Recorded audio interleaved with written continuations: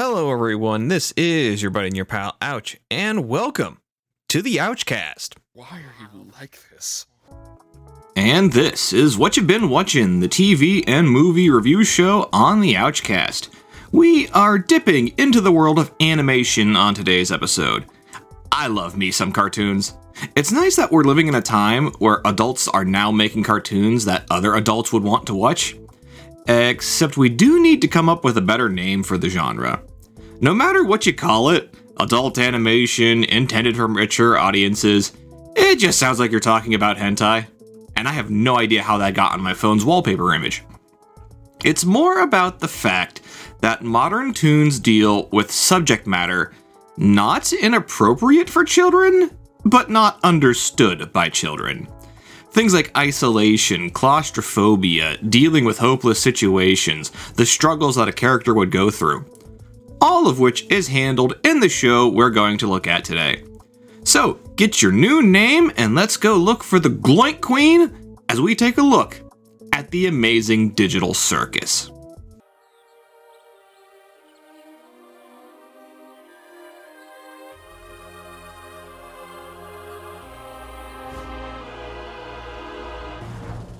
Welcome to the amazing digital circus!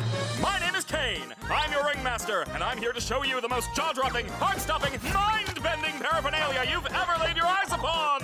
Isn't that right, Bubble? That's right, Kane. I can't wait to see what you've got cooking up for today. Well, let's not waste any time. Let's get right into the show! Bingo and Super and Keener too. Drag up the text and make house more real. Day after day after day after day after day we fly past the moon and the sun and we don't know why.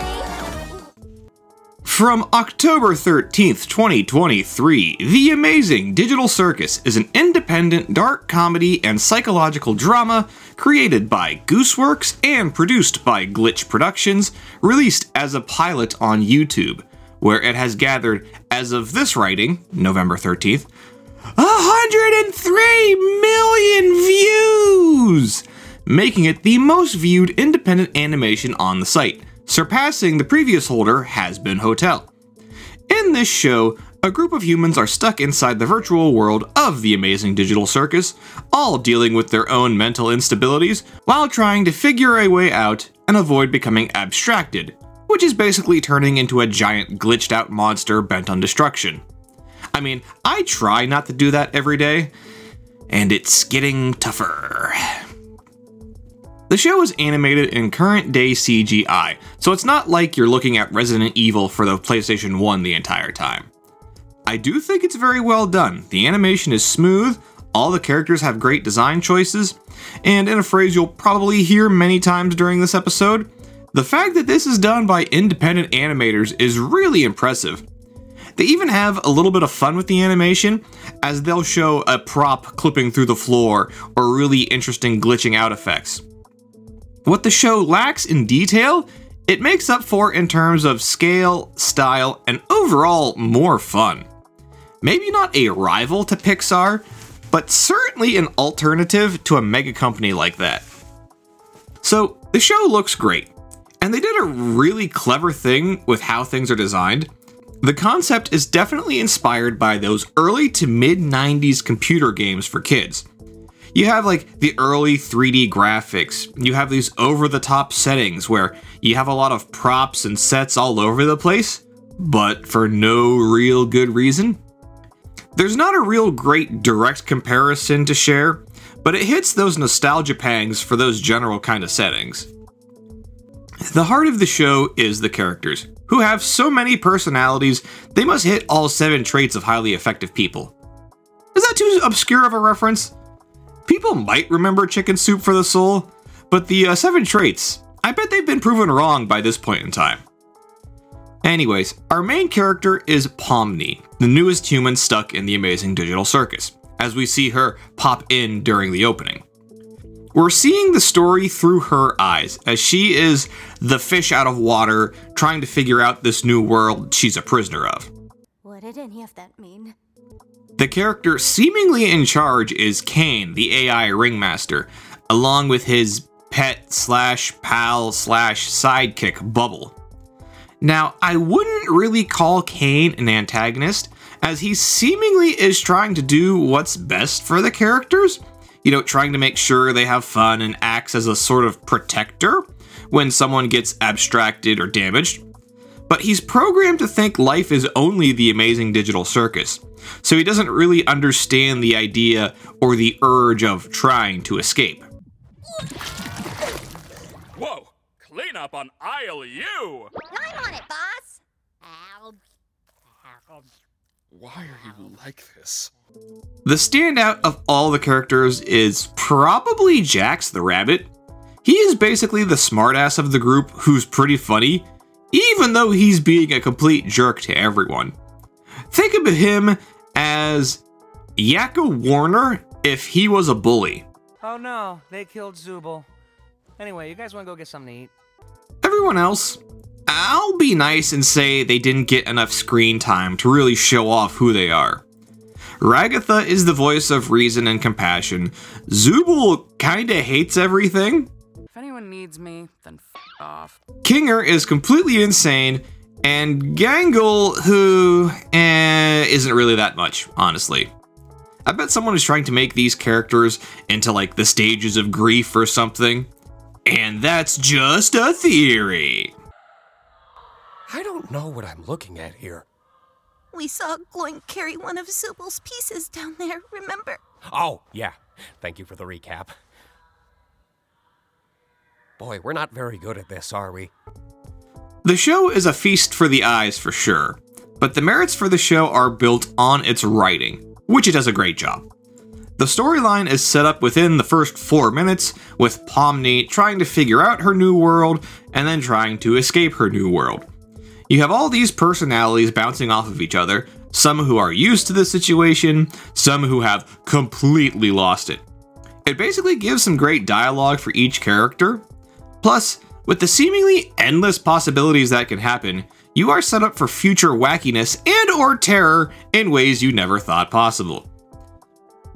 But most importantly, this show is funny.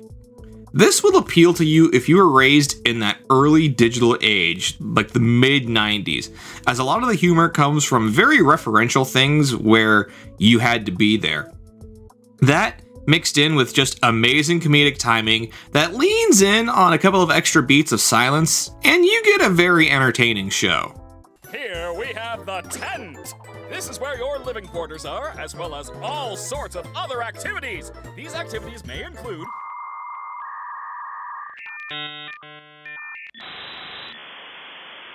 ball pits, mini golf, and more!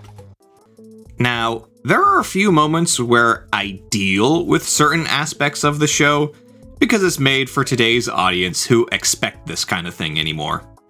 Mainly, the fact that lore seems to be a requirement for everything.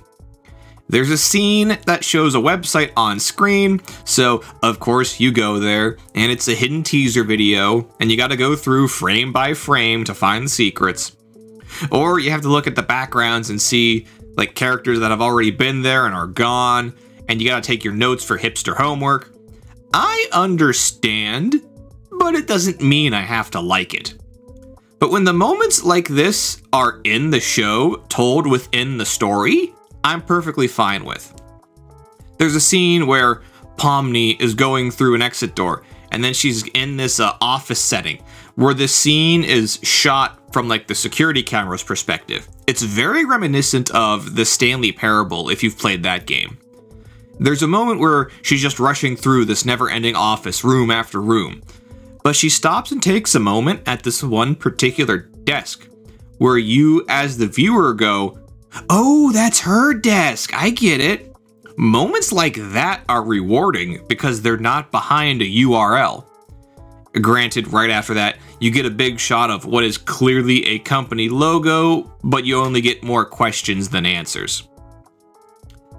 Plus, when you have these shows that try to lock down a particular rule set, are they going to be able to follow them as the show goes on?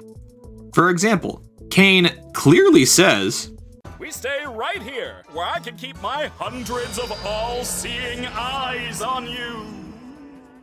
Okay, so if he can see everything, why didn't he see Kaufmo abstract in the room? Or even see it stomping around the circus throughout the episode? It's a little inconsistent for someone who's supposed to be omnipotent for the setting. Plus, can characters die?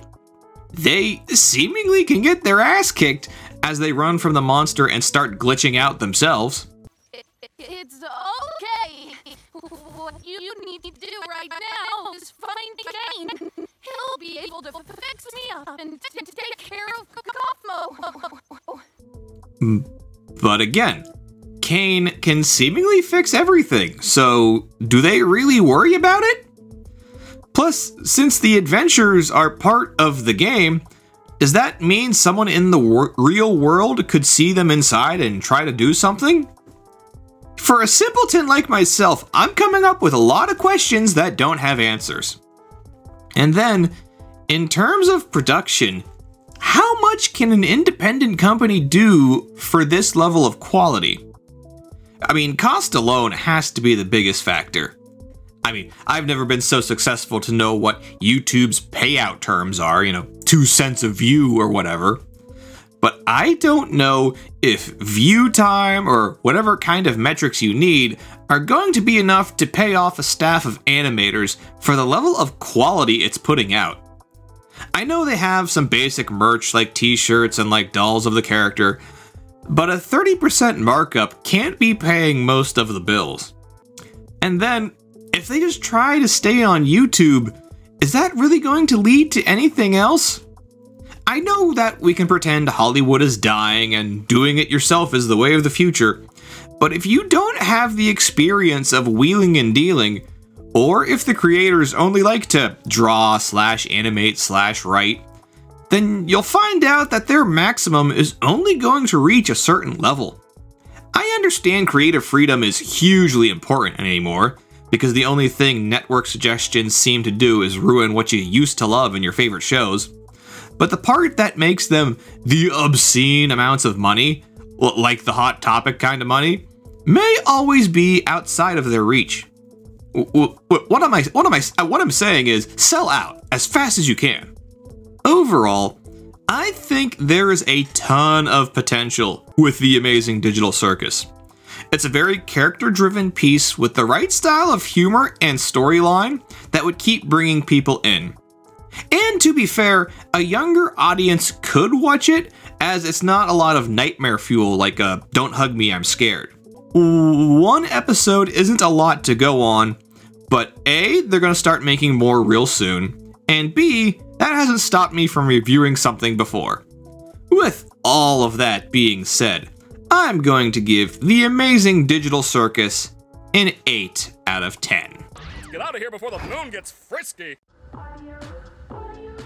Hey, thanks for listening to this episode of the Ouchcast. To keep up with the show, follow us over on Spotify so you never miss a new episode. And if you like what you hear, send an email over this way at ouch64@gmail.com. This podcast was written without AI assistance. Thanks for listening, everybody. We will see you next time.